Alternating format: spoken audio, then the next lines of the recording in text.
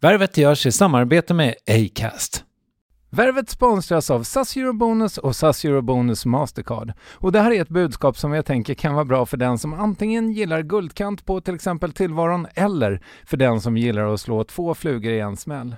Om jag tittar på vad jag gör av med under en dag så är det typ 85% mat. Kanske tar jag en kaffe ute och relativt ofta unnar jag mig en lunch, men framförallt så handlar jag middagskäk och det blir nästan alltid ungefär 327 kronor. Och jag är förvisso med i alla mataffärers kundklubbar så jag får väl något slags luddig poäng på mina köp, men får jag poäng på allt, överallt? Jag får ju inte det och det är dumt, för visst, Eurobonus kan användas till resor, lounger och uppgraderingar, men otroligt mycket mer, som att bo på något av de 250 000 anslutna hotellen som finns att välja mellan. Perfekt om man vill ha en staycation med sin partner eller så. Och just nu, mellan 23 april och 5 maj, får du 5 000 Eurobonus extra poäng om du ansöker om ett SAS Eurobonus Mastercard kreditkort. Kreditkortet som ges ut av SEB Kort Bank AB, där effektiv ränta är 19,27%. Vilket exempelvis blir 47 108 kronor om du använder 40 000 i kredit i ett år. Men det är förstås inget tvång att utnyttja krediten. Få poäng på allt överallt och du börjar på saseurobonusmastercard.se. saseurobonusmastercard.se. Tack SAS Eurobonus och SAS Eurobonus Mastercard. Värvet presenteras i samarbete med Nasonex, utomhusmöjliggöraren, som de inte kallar sig av någon märklig anledning. Men det är i alla fall Sveriges mest köpta antiinflammatoriska nässpray mot allergisk snuva. Och nu kommer ett litet test, så fram med papper och penna du som lyssnar, nu kör vi. Fråga 1. Vill du vara ute mer i naturen? Fråga 2. Sitter du framför en skärm lite för mycket? Fråga 3. Är du allergisk? Om du har svarat ja på någon av frågorna så tycker jag att du ska bege dig till beanoutsider.se.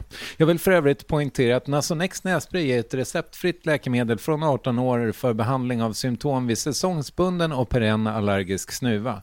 Rådfråga läkare om du är eller tror dig vara gravid eller ammar, eller om du planerar att skaffa barn, har en obehandlad infektion i näsan, nyligen har genomgått en näsoperation eller har en skada i näsan. Får ingen effekt inom 14 dagar eller om du redan använder läkemedel med kortison ska du kontakta läkare. Använd ej mer än 3 månader utan läkarkontakt. Stort tack Nasonex och beanoutsider.se.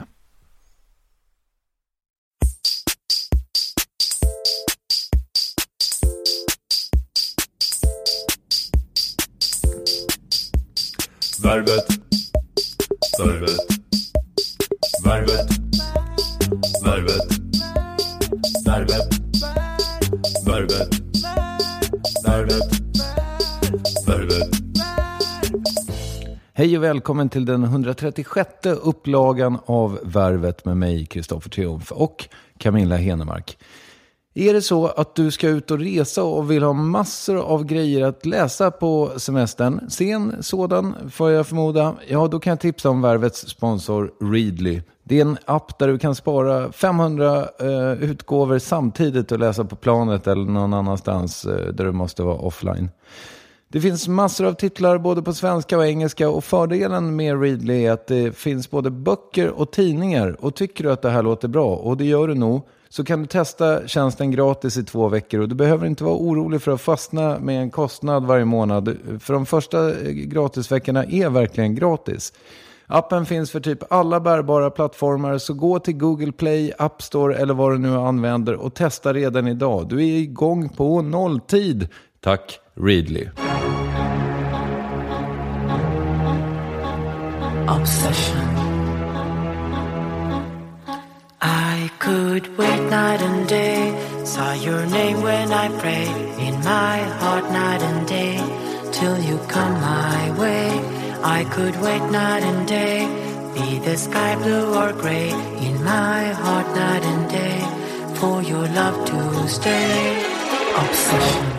Jag var 16-17 år när Army of Lovers slog igenom, och i den mån jag hade några kretsar att umgås i så kan man väl säga att de inte riktigt var inne på det här. Det var snarare Ulf Lundell och de andra bredbenta rockpoeterna som gällde. Så jag fick lyssna på La Camilla, Jean-Pierre Barda och Alexander Bards band i smyg. Och ni som lyssnar genom Acast kan kolla på videon till den här låten Obsession och kanske kommer ni att förstå att för en 17-årig kille från Strängnäs så var det här ganska spännande. Även om mitt eget lyssnande på bandet avtog, Camilla fick ju sparken i bandet redan 1991 första gången, så hade jag länge en soft spot för Camilla Henemark. 10 år senare ungefär så hängde vi lite grann och sågs över borden så att säga.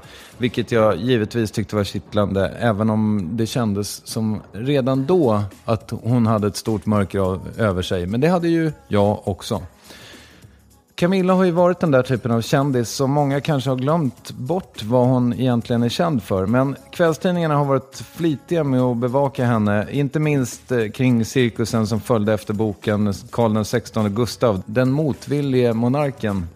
Där Camilla pekades ut som kungens älskarinna. Och det här kommer vi inte att prata om, så har jag sagt det redan nu. Men väl mycket annat om hennes egen bok Adjö det ljuva livet som hon skrev tillsammans med Carina Nunstedt.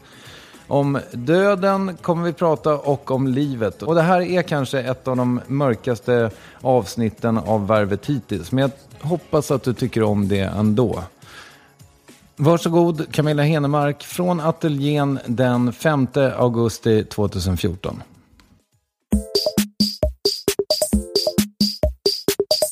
Hur mår du? Ja, jag vet inte. Man ska inte känna efter för mycket. Nej, jag kan inte svara på den. Jag vet, man får inte säga att man mår dåligt. Det är klart man får. Så måste man säga, ja men allt är ju bra, det är okej, det är toppen. Får man då säga det? Nej, jag mår skit. Ja, vad är det för fel på dig? Nej, men det känns som att allting är fel. Så man säger, en olycka kommer sällan ensam. Nu kom den i helt tåg, kändes det som. Vi försökte ju göra en intervju för typ 2 månader sedan. Och då började du kräkas när vi var här. Jag började kräkas innan. Ja. Jag var tvungen att stanna 2 gånger med taxi på vägen och spy. Men du tänkte ändå, ja men det här kommer att ordna sig. Nej, men det var jag på väg att bli sjuk. Jag trodde jag skulle liksom kunna hålla och klara av det. Det gick inte. Nej, och sen blev det ännu värre. Det var tur att jag inte var kvar, ska jag säga. Som en spray. Jag sprutade verkligen omkring. Ja, jag var rädd för det ett tag. Ja. Jag kommer aldrig bli av med henne, tänkte jag. Nej, alltså jag var så att jag kände att jag knackade resa. Jag var rätt rädd när jag låg här ett tag. Jag var tvungen att byta bil efter det. Ja, det skulle jag också ha gjort faktiskt. Ja. Alltså, men det ser jag, alltså det är toppen. Jag är en paria, pestsmittad. Ja, men då var det ju magsjuk. Det var ju liksom en vanlig vinterkräksjuka. Ja, typ. troligtvis var det fast som det. kom sent. Ja, det gick väl någon sväng där. Jag har ingen aning. Det var fler än jag som var sjuk i alla fall. Ja, och nu kom du hit på kryckor. Ja. Eller med kryckor i alla fall. Jag tror någon där uppe försöker säga någonting. Kanske är dags att steppa av. För du har diskbråck. Ja, de tror att det är diskbråck i alla fall. Och du har legat i sängen. Jag har legat under hela det här fina vädret. Har jag legat i sängen och våndats. Hur länge har du haft det så här? Nej, det är nästan 3 veckor faktiskt nu. Okej.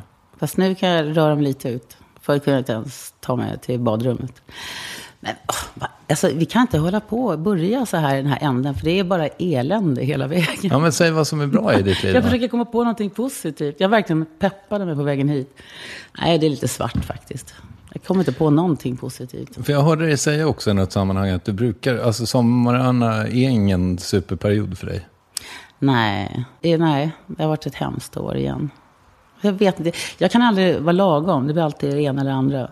Nu har det varit pest och pina.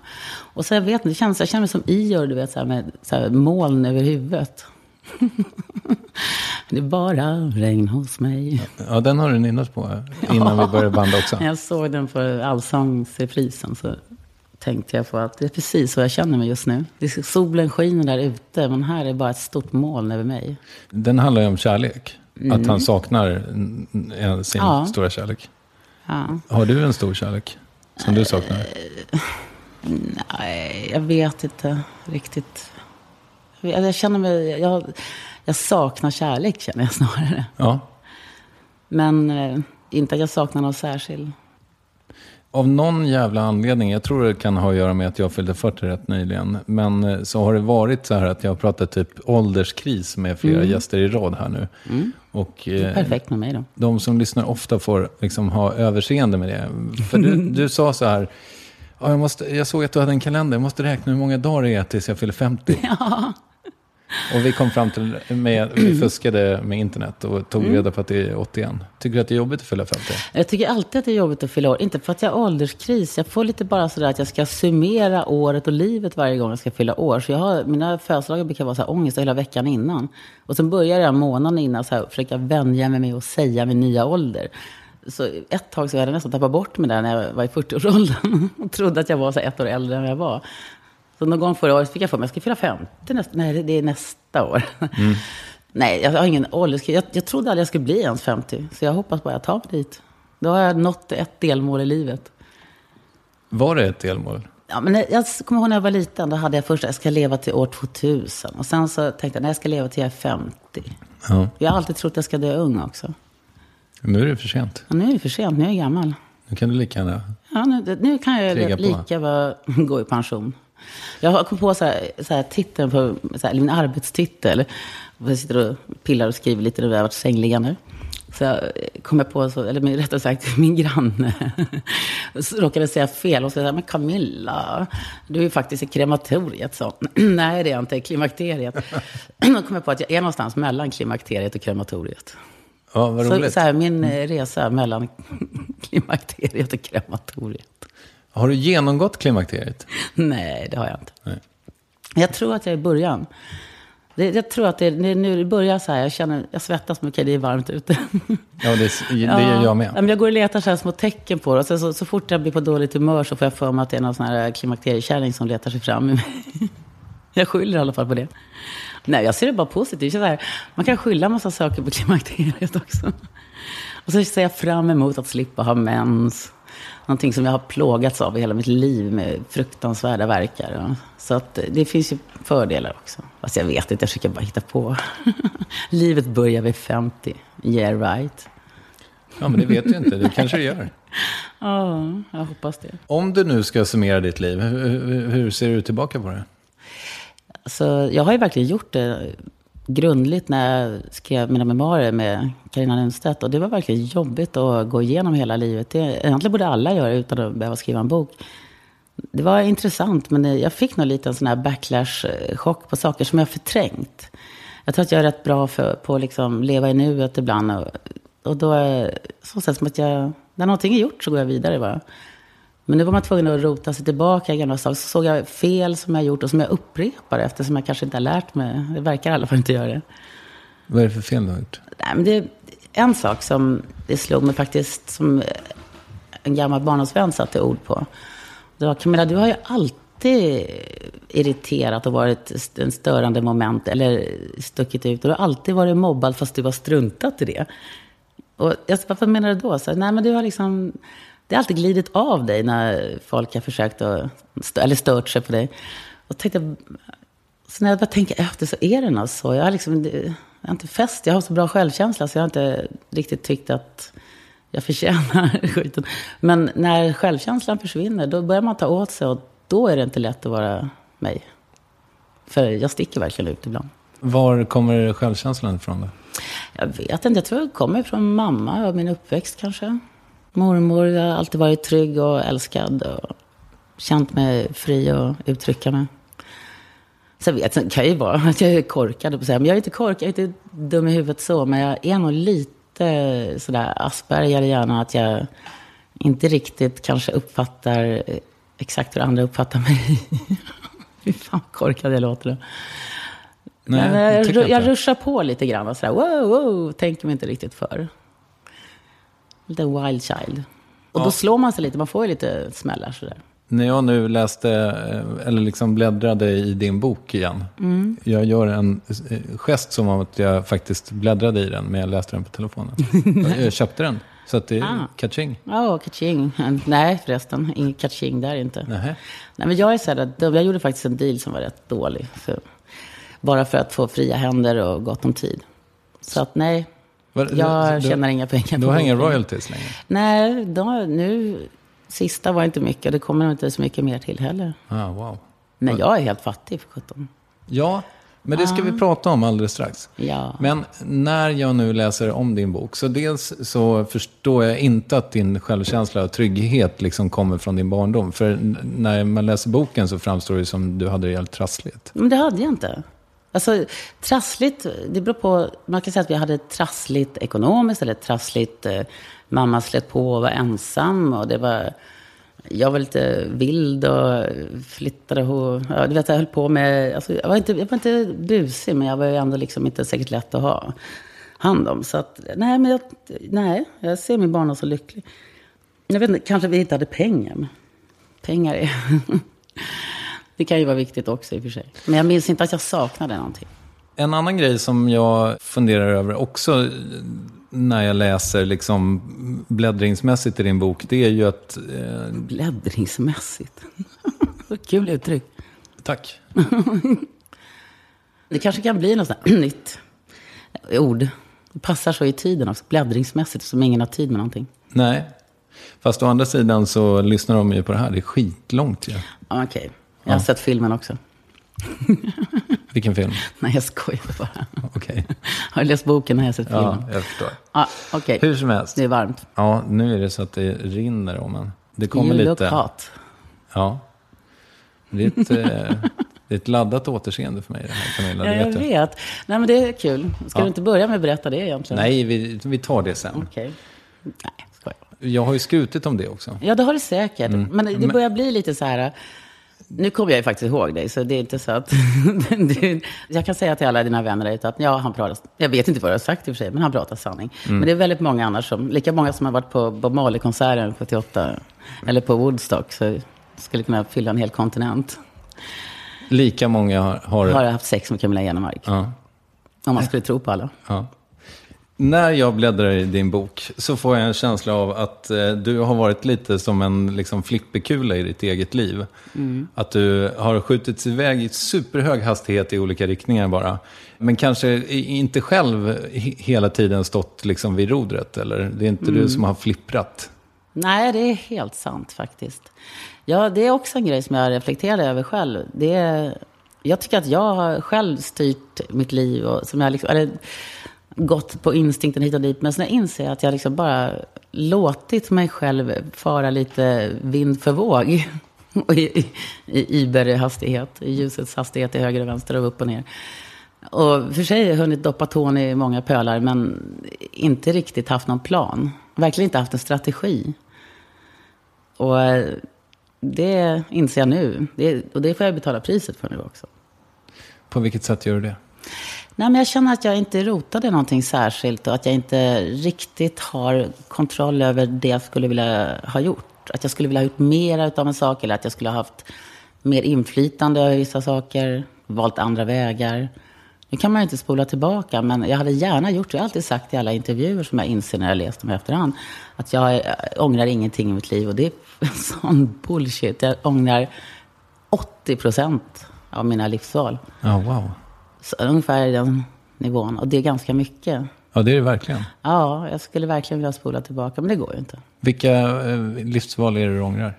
Det finns ända från början att jag inte fick en chans i skolan. För att man inte med ADHD inte kunde få något stöd. Utan att jag tappade koncentrationen även om jag hade möjlighet. Och att jag förkovrar mig akademiskt. Det är någonting som jag fått släpa med hela livet. Och själv försökte liksom återta genom att... plugga på egen hand. Jag har till och med smugit in på föreläsningar så här på högskolor om det är någonting som intresserar mig. Det är någonting att jag inte kunde ha papper på akademiska studier. Det kändes som att det hade jag velat haft en riktig chans till. Det hade varit mycket tryggare känsla att kunna sitta på det. Och sen jag tycker själv att jag är väldigt bildad, men att ha det på papper är en annan sak också för självkänslan. Och sen idrottskarriären tycker jag också att jag tappade bort lite grann. Och det kanske hade att göra med att jag inte hade samma push och möjlighet. Min mamma jobbade jämt, hade jag ingen bil och sånt. Och ja, jag hade inte liksom den stödet man bör ha för en elitkarriär. Och det blev jobbigt när man kom upp på en hög nivå. Jo, men du slutade när du var 16, va? Alltså, gör inte alla det? Jo, fast då är ju skälet kanske att man inte har det stödet som man bör ha. Och speciellt för tjejer tror jag inte man tar idrottskarriär lika allvarligt heller. Men då brukar man ju börja röka cigg och... Ja, men det gjorde jag 7 år innan. Ja. Jag var en mer punkig idrottare redan. Jag var liksom... Redan innan jag började med idrotten så hade jag lite så här rock'n'roll-attityd till det mesta. Ja, men det var... Så höjde upp på det. Hallå. Vi är inte direkt de normalaste människorna. Alltid. Det är lite så här egen gren lite grann. Vissa grenar i friidrott är sådana bara. Man bör ha ett egen agenda i det. Och då kan man vara väldigt udda. Man är inte direkt idrottsman, man är mer rockstjärna nästan. Men Patrik Sjöberg, han rökte väl under hela sin karriär? Eller? Ja, han rökte fast han tog världsrekord. Ja, men det är inte ovanligt alltså. Bland de topphöjdhopparna så är det rätt många som har haft både problem med droger och rökt och festat och supit och allt möjligt. Jag tror att man är ett speciellt psyke i vissa typer av grenar också. Berätta om fler livsval som du gör. Ja, det var idrotten och sen kärleken kanske också schabblat bort. Det vill jag inte spola tillbaka som att jag skulle gå tillbaka. Så jag gifte mig när jag var 21 eller så här och det sjabblade jag ju bort naturligtvis. Men då var jag mitt uppe i min karriär. Det var så mycket som hände och jag var alldeles för självupptagen tror jag för att kunna fokusera på ett äktenskap. Och det gav jag aldrig en chans. Så även om jag inte kan spåra tillbaka till det. Men när jag sen hade ett länge förhållande igen med Johan så var det ju ändå Johan Renck då. Det var ju många gånger jag tyckte att jag tappade bort, eller vi båda gjorde väl det. Och det tappade bort? Ja, men tappade bort vår relation därför att vi båda var mitt i karriären. Och det är svårt att hålla ihop någonting då. Jag kanske, speciellt när vi tänkte skaffa barn, då borde jag kanske backat upp och hoppat av min karriär. För den gick ju ändå i stöpet i alla fall. Så att då kunde jag kanske hade jag gjort det så hade mitt liv sett mycket annorlunda ut. Då hade jag haft barn och en helt annan sak kanske sett annorlunda ut idag. För det är någonting jag också har missat. Det är inte så att jag direkt så här, jag aldrig så här, jag har försökt i flera år och det gick inte. Utan helt plötsligt så vaknar man bara upp en dag så är det för sent. Och det känns som att jag hann aldrig ta det beslutet själv riktigt. Utan det är bara tiden rullar på. Fan vad sorgligt det låter. Ja, alltså det är alltså jag som tycker att hur kul som helst, vilket jag verkligen har. Så när jag egentligen satte mig ner och samlade upp allting så är min livshistoria ganska sorglig. Och det var inte jag alls min bild av mitt liv, men det blev det. Och det har varit ett tungt att ta så här i efterhand. Att jag inser att mitt livsöde är rätt tragiskt. Så jag fick verkligen en total kris och det kraschade. Första tag sprang jag bara på i det här. Mitt när boken kom ut, det var Let's Dance och allting. Och jag skrev alltså inne uppe i varv. Och sen kom Melodifestivalen och det. Och jag försökte laga de här gamla såren från förr. Och, så här. Och när allt det där kraschade, då kraschade jag också. För då var det som att, då satte jag mig ner och tittade på hela livet. Och sen, så när jag skulle försöka resa mig från det för ett år sedan. Då var jag så här hemlös plötsligt igen också. Och bara nej.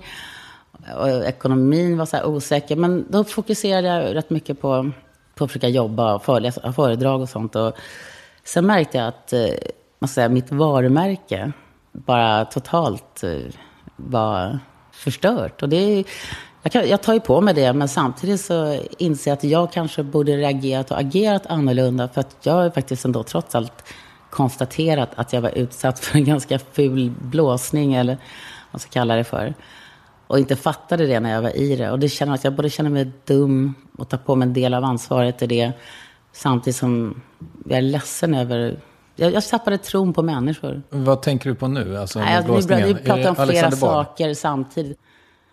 Ja, jag vet inte skylla allting på Alexander Bard. Det är ju flera människor omkring som är inblandade, om man säger. Så det är Alexander som man säger. Han verkar ha något frikort till att bete sig hur som helst.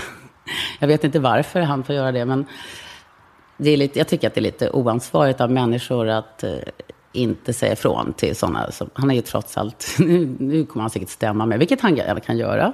För det är jag som borde stämma honom. Nej, men jag tycker han har ett slags oempatiskt beteende. Inte kanske sociopat eller så, men alltså, han har inte förmågan att känna vad andra känner. Och det har vi alldeles för mycket av i världen, tycker jag. Tycker att vi låter folk bete sig hur som helst utan att säga ifrån. Det är mobbing helt enkelt. Mobbing. Det finns inget annat ord egentligen för vad jag är utsatt för. Det är mobbing. Jag tyckte först att det var förmätet att säga så, men när jag väl har rannsakat vad som har hänt så är det faktiskt mobbing. Men å andra sidan, jag har alltid hävdat att om man blir mobbad så har man också en viss del i det hela själv. Man bjuder in till det på något sätt. Medvetet eller omedvetet. Så måste man börja av sig själv om man ska komma ur det. Och på vilket sätt har du bjudit in till det? Nej, men jag håller faktiskt nu på att jobba lite på att förstå mig på vad det är som gör att folk stör sig på mig. För jag är ju inte en elak människa. Jag är nästan en av de dumsnällaste som finns. och omtänksam. Så jag kanske har för mycket empati ibland, så jag borde vara hänsynslösare. Jag vet inte varför jag skrev ner det. Men en tanke som jag hade, som jag tyckte att du skulle få veta, är ju att man vill dig väl. En del verkar inte vilja mig väl. Men det är väl okej. Jag menar, väldigt många människor vill mig väl. Och jag ska faktiskt passa på, för du har ju väldigt många lyssnare, och tacka alla människor som har varit fantastiska. Det går inte, jag hinner aldrig tacka dem, och kanske inte har gjort det tillräckligt för att man kanske inte orkar. Men jag vill verkligen tacka alla som har varit ett stöd. Det låter skitfånigt, men jag menar det verkligen. Jag får inte så många tillfällen att göra det, så att jag gör det nu. När du sa så här att du har blivit blåst, du sa det för 1,5 minut sedan, eller 2. Då tänker du närmast på det faktum, alltså efter Melodifestivalen, att du fick sparken från Army of Lovers. Jag var ju blåst hela vägen igenom, utnyttjad. Det fattar jag nu. På vilket sätt? Jag är inte insatt i historien. Det är inte jag heller för det nu, kan jag säga. Men jag sparar det till sen. Därför att jag vet så mycket mer nu än jag visste för ett år sedan. Så att jag har också inte gjort och pratat om det eller gjort några intervjuer. Men nu när jag har lite mer bakgrund men jag tar det en annan gång. Okej. Men som du sa, det blev jävligt högt tempo. Boken som var någon slags motreaktion på en annan bok. Nej, det var det inte alls tänkt på. Det hade inte med varandra att göra. Nej. Hur som helst. Let's Dance, värsta cirkusen. Och sen Melodifestivalen. Och sen blir det tyst, eller? Hur är du med den tystnaden? Nej, det var ju frivilligt valt. Jag backade ur, för jag kände att jag behövde backa upp och tänka efter vad jag skulle göra istället. För att jag hade en helt annan plan ett år fram, så helt plötsligt så var en tom kalender ett år fram. Så jag kände att jag skulle ta en time-out och ta mer tag i min sociala situation. Men det var kanske fel strategi också, för att min tystnad mynnade bara ut i att folk trodde att jag typ gått under. Alltså dessa rykten. För jag la ner alla typer av sociala medier också. Och när jag väl började titta på dem nu i våras, så fick jag en chock över vilken bild man har av mig. Jag går aldrig på några kändisfester eller något sånt där. Eller går ut på stan eller någonting. Men jag vet inte. Bilden av mig har verkligen varit helt bizarr. Men man kan ju ändå tänka sig att din story, alltså när du skrev boken, det är ju liksom, det borde ha gett dig något slags upprättelse. Ja, det har det. För de som har läst den har jag ju faktiskt, det får jag väldigt mycket reaktioner och bra reaktioner. Men sen så de som inte har läst den kanske bara ser ytan på omslaget och dömer mig från helt andra saker. Så jag vet inte, jag har ingen egentligen direkt uppfattning. För en sak är vad jag möts av folk på gatan. En är en attityd jag möts av mediaeliten. Det är lite som att jag blivit lite hackkyckling där. Det är tacksamt. Jag till och med frågade en journalist varför de skriver så konstiga saker och hittar på artiklar som inte finns och sådär. Det har de alltid gjort. Men man kastar alltid skit på mig som att jag är så kriminell missbrukare. Jag som aldrig har snattat ens en gång i hela mitt liv. Jag har aldrig stulit någonting. Jag har aldrig gått på tunga droger. Som jag sa, vi pratar smärttabletter för ryggen här. Jag tål inte ens morfin. Jag kan inte ta heroin eller någonting annat. Kokain har aldrig varit min grej heller. Jag fattar inte riktigt varför jag har blivit någon slags annan version av Leila K. Som det verkar som många blandar ihop oss. Till och med satt bilder i tidningar och suddat ut, så pixlat. Och så är det jag på bilden och alla känner igen. Så att, det blev ju så här, ryktet om mig, eller mediebilder av mig blev så dålig så att jag inte ens kunde hålla föredrag och jobba för Suicide Zero, som är en organisation som mot självmord. Alltså känt till och med att jag är persona non grata att representera det. Så, lite så här, ja. Jag tycker att effekten är att jag faktiskt blir mobbad utav sådana som egentligen skulle vilja mig väl. Alla vill stå i rampljuset när det är positivt. Men när man får det här iormolnet över huvudet, då flyr folk. Det är ingen som vill bli associerad med det. Vet du, jag är inte rustad för fler motgångar, det är jag inte. Men jag har nått en botten där det liksom inte spelar någon roll. Men du sa så här, alltså du går inte ens ut. Nej. Nu har du ju inte kunnat eftersom du har varit sängliggande. Jag går inte ut överhuvudtaget. Jag bor på Fredhäll nu så ett år tillbaka. Och jag har knappt lämnat den där holmen på ett år. Varför det? Först så var det bara skönt att få tak i huvudet. Jag vill nästan inte lämna lägenheten av det skälet. Men sen, jag kände mig lite folkskygg. Och sen är den här Fredhäll ett fantastiskt ställe där många har bott väldigt länge. Så jag fick väldigt bra grannkontakt. Och så kände jag att det var skönt att vara lite så här isolerad på den här blindtarmen emellan. Den ligger liksom lite off. Så det kändes som att jag var lite skyddad där. Och jag trivs så bra där så jag hoppas jag kan få bo kvar. Jag kommer aldrig lämna det där stället. De får dras med mig. Men jag har känt att jag ville liksom in i en tryggare, mindre cirkel av människor som inte dömde mig för något yttre. Och det var skönt att göra det. Men samtidigt när jag ska kliva ut ur det här och jobba eller vara social så inser jag att jag kanske aldrig kommer att... Jag vet inte. Jag är så otroligt negativ. Jag vet inte. Ta mig ur det här nu. Hjälp mig. Vi går in på ett bättre spår. Vill du ha lite sloft? Så loft. Nej, det är också en grej. Jag faktiskt har varit väldigt tunga mediciner som jag också kämpat mig ur. Och det har varit så jäkla skönt. Och det känns som att nej, jag ska bli deprimerad och gå in i det där igen. Det är inte värt det. Så nu mår jag hellre dåligt och mår dåligt när jag mår dåligt. För du tog själv upp att du har ADHD. Medicinerar man det? Ja, fast jag medicinerar inte så mycket för att jag har hittat min balans i det. Jag vill vara lite mitt vimsiga jag också. Det är en del av min personlighet också. Men ibland måste jag fokusera på saker när jag ska plugga in någonting, läsa eller koncentrera mig på någonting. Kanske hålla ett föredrag för att inte tappa tråden. Egentligen borde jag ha tagit den idag, fast jag har inte gjort det. Så för mig är det som ett slags stöd i min lite vimsiga hjärna.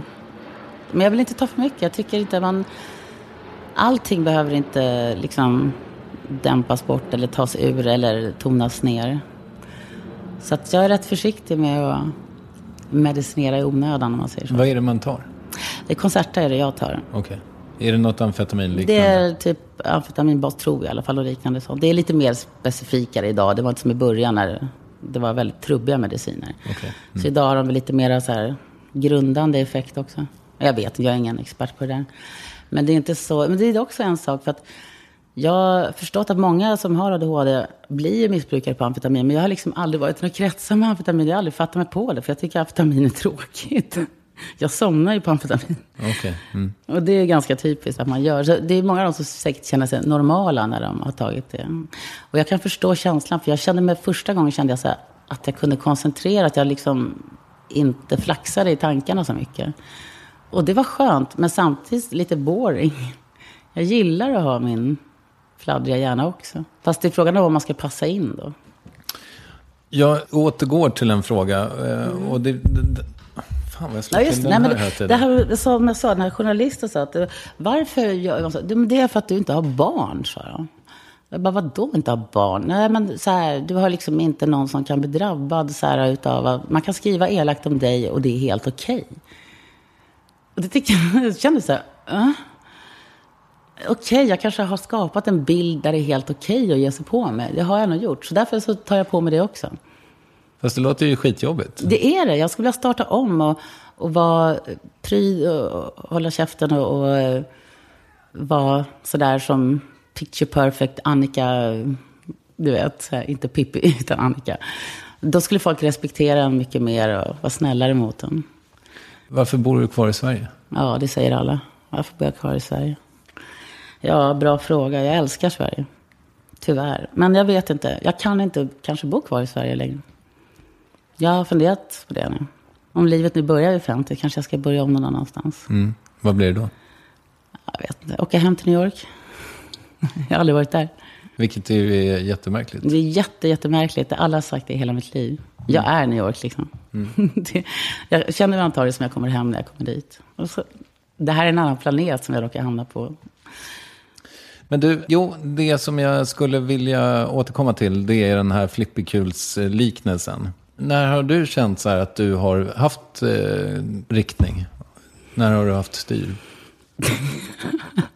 När var det? 1978 någon gång. Nej, men så här, jag tror väl att vissa saker, som när jag startade min agentur i början, var vi kanske inte så här men jag hade högt flygande planer och jag insåg att jag skulle vara tvungen att jobba hårt på det. Och då var jag väldigt fokuserad på det. Och då kan jag säga att då var jag väldigt disciplinerad och väldigt nöjd med vad jag åstadkom. Men som sagt var jag lite fladdrigt där också. Sen kommer andra saker emellan och sen är det så här, Jag är lite så här hopplös. Om jag går in i en buffé så kan ju inte jag bara fokusera på några enstaka rätter. Jag måste ju doppa tassen i alltihopa och prova lite här och där. Så det blir lite rörigt på tallriken. Men du var liksom chef för den agenturen? Jag startade den tillsammans med Challe, en av bokarna som jag hade på Stockholmsgruppen. Vi startade den tillsammans, men sen hoppade hon av efter ett år.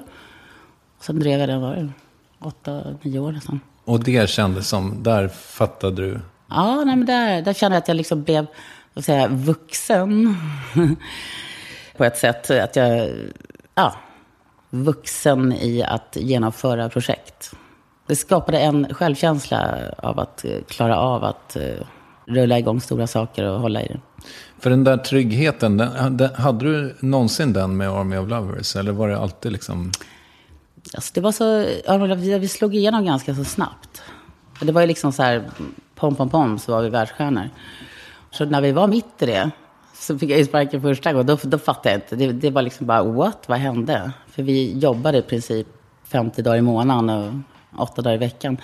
Så det kom bara mitt i. Jag kan inte, än idag har jag inte lyckats få ett svar på det heller. Vad det var som orsakade det. För det, alla de här, jag var fullt på scen, det är ju bara bullshit liksom.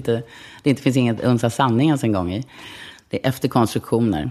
Och även om man kan bevisa det så släpar ju sådana där falska anklagelser långt efter den.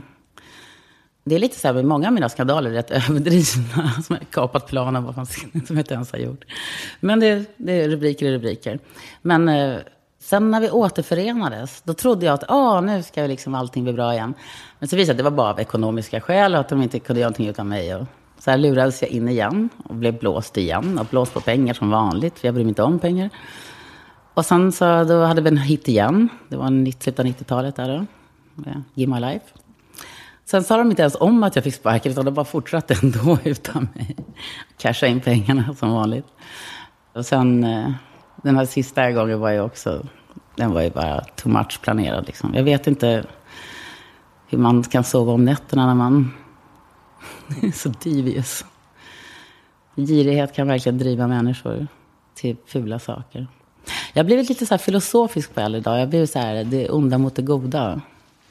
Jag funderar mer och mer på sånt. Jag märker det när jag sitter och pluttar och skriver och grejer. Att jag går in på det onda och det goda. Det blir mycket djupare än det någonsin har varit. Att jag analyserar liksom hela omvärlden och tiden vi lever i nu.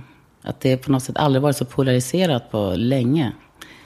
Mellan det onda och det goda. Det tar jag det som lite symboliskt uttryck. Men att folk har blivit väldigt kanske inhumanare.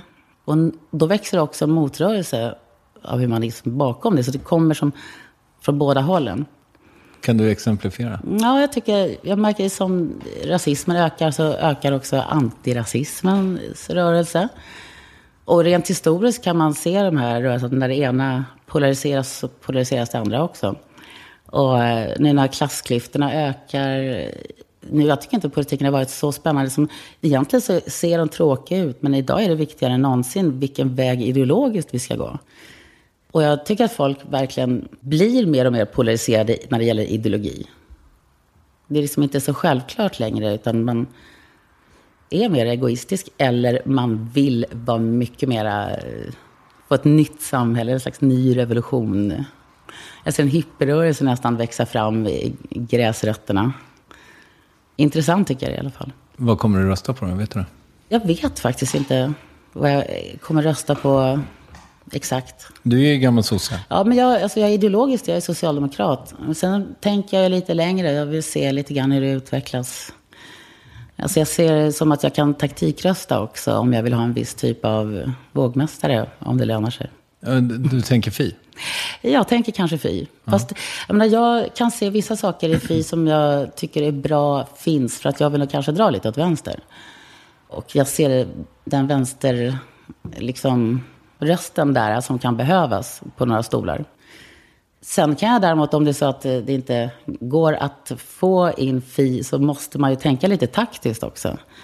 Så kanske det blir Socialdemokraterna. Och sen vilka samarbeten man kan se som fungerar. Jag tycker rödgröna röran i toppen. Jag fattar inte alls varför du är så äcklad. Fast nu kan man säga att de gröna kanske lite virrigare tillfället då. Nej, det är svårt. Jag tycker att det är så pass komplicerat så jag kan säga jag ska rösta på Socialdemokraterna. Men vi kan säga att jag kommer att göra det. Det är så mycket som jag vill prata med dig om. Men en grej som jag är nyfiken på är... Du sa så här, jag lever på existensminimum. Jag har inte råd att köpa busskort. Varför gör du det? Alltså... Därför att jag har inga pengar. Så här, jag hade faktiskt inga pengar för 4 år sedan. Då hade jag gjort mig av med allting. När jag hade tänkt att ta adjö till det ljuva livet. Och sen, de pengar som jag lever på sen, det är förskottet för boken. Och nu har det förskottet liksom ätit upp själva vinsten också. Eftersom jag delar 50-50 med Carina som jag skrev boken. Vilket inte är så vanligt att göra. Men jag ville ha så pass mycket av hennes tid och research. Så jag tyckte det var en bra deal. Och sen fick jag inte så mycket mer pengar för det heller. Så att, och sen, alla tror jag har så här folk på så att jag tjänar en massa pengar på sålt intervjuer. Jag har aldrig gjort det i hela mitt liv. Så det finns inte de pengarna som folk tror. Så med 1500 spännen du vill ha av mig, det var... Ska jag få 1500? Nej, jag skojar bara. Varför inte då? Ja, du kan få det, kanske. Nej, det får jag inte. Men Nej, det är okej. Jag får kaffe i alla fall. Ja, det får det. Kanske en dammsugare om jag skjuts. Och skjuts. Jag tror jag har en chokladboll i kylen. Det är närmsta en, fast den är gammal nu. Jag är så här som åkt runt och så här harvat runt och första majtalat och valtalat och sånt. Och då är det mycket kaffe och massariner som är gamla. Och det är allt man får i ersättning för det. Jag jobbar för mycket gratis, det. Jag är inte särskilt girig, jag är rätt dålig på att ta betalt. Det hedrar dig, skulle jag säga. Men vi måste ha öppet för det är så fruktansvärt varmt. Och det gör ju att de här flygplanen som brukar vara lite dämpade av ett fönster. Nej, jag tycker det är mysigt. Går rakt igenom. Jag älskar den här flygplanen. Det ger en hopp om att man kan dra iväg någonstans. Just det. Jag får lite sådär... there's a way out. Så påminner om att det finns en värld utanför. Du är ju uppvuxen här i kroken också. Till stor del. Ja, först till Vasastan. Och sen bodde jag i Hässelbystrand. Och sen bodde jag i Blackeberg. Jag flyttade hemifrån. Bodde jag kollektiv i Blackeberg. Blackan. Så det hängde jag mycket ute i Bromma. Och där omkring Nockeby. Vad har du för förhållande till Vällingby? Du spelade teater när du var liten. Kulturhuset Trappan. Jajamensan. Ja, jag misstänkte det. Vår teater i Trappan. Ja. Exakt. Nej, men nu så här, mamma har ju flyttat dit för några år sedan igen. Så nu så händer att jag är där ute i Vällingby. Så att det nya Vällingby tycker jag är helt space. Så att jag fortfarande bilden av ett gamla Vällingby. Ja, det var häftigt att liksom, flytta till Hässelby och liksom Vällingby centrum var en av de coolaste centrum som fanns på 60-70-talet och 70-talet. Nu är det lite nu har jag ingen, det vet jag har ingen relation. Jag hälsar bara på mamma där. Men hon bor i Vällingby? Var i Vällingby? Du behöver inte säga... Jo, det spelar väl någon, kan väl alla slå upp. Nej, men hon bor på Kirunavägen. Nej, men... Ja, men det är precis där ovanför trappan. Ja, sköna höghus. Världens coolaste utsikt har hon här. Jag tycker det är jättespännande att sitta och titta. Hur mår din mamma? Hon är inte så ung längre. Hon börjar närma sig en jämn siffra också. Fast det dubbla, höll jag på att säga. Nej, men hon mår ganska bra. Hon är tuff. Har ni tät kontakt? Nu har vi det. Nu för tiden har vi det. Eller det har vi alltid haft. Fast jag har så svårt att ha min mamma nära när jag inte mår bra. För att hon är ändå mamma. Och hon har så svårt att se när jag är lite nere. Så då pausar jag lite grann ibland. Och nu har du varit nere, eller? Ja. Jag skulle egentligen hälsa på henne på Öland, men det blir inte så. Jag måste rycka upp mig. Och framför allt ryggen. När du säger att du inte har några pengar, det är ändå så, jag menar, du är liksom inte utmätt. Alltså du har inte gått i personlig konkurs. Det gör jag nu. Det gör jag snart. Okej. Om 1-2 månader. Jag funderar på, vad ska jag göra? Ska jag försöka ta tag? Men samtidigt kanske bra att börja från noll igen. Fast jag är helt rädd att bli hemlös förstås. Jag är sådär, jag har också matjord i fickorna. Jag är inte rädd, jag kan göra pengar imorgon. Om jag bara är frisk och mår bra. Då gör jag pengar. Jag är sådär, jag har alltid idéer som går att omsätta och göra saker. Så att jag är inte rädd för att svälta, det är jag inte. Jag har någon så här självförtroende i att jag alltid kan komma på en idé och göra det. Men när jag som nu inte riktigt så här vet vad jag ska ta vägen och göra, då är inte jag kapabel att jobba nästan alls. Det är svårt som bara den. Det är lite moment 22 för tillfället. Men det får se. Det brukar lösa sig. Eller inte. Skriver du på en roman när du sitter och skriver hemma? Ja, så jag skriver på lite olika saker. Nu är det mer så här att jag kluddar på lite allt möjligt. För jag är inget bra på att skriva, så för mig blir det bara att massa vimsiga nedklottrade saker som jag sen försöker ihop med någon annan kanske sätta ihop då sen. Men nu, det ena är ett lite barnboksgrej, men den är så här lite som vi håller på att jobba lite så här löst med. Och det är jag och Elin Renck som har påbörjat det. Men så kommer det alltid en massa saker emellan, som sommaren och hon har en massa barn och grejer. Men det är ingenting som vi har alltid i världen på den. Men det är lite så här en figur, så det är inte en bok egentligen, utan det är mer en figur som vi försöker skapa som kan användas kanske i tv-spel. Allt, men som ska ha en liten knorr som vi får, kanske om vi lyckas komma ut med den, får vi se. Och sen skrev jag lite på en som ska bli en översättning av memoarer som en slags fortsättning och en sammanfattning som blir lite mer gjord för internationell marknad. Kanske liksom inte Loket i Bingolotto är med, för att det är ingen som vet vem det är i Sydamerika. Är du liksom superkänd utomlands fortfarande? Lustigt nog, ja.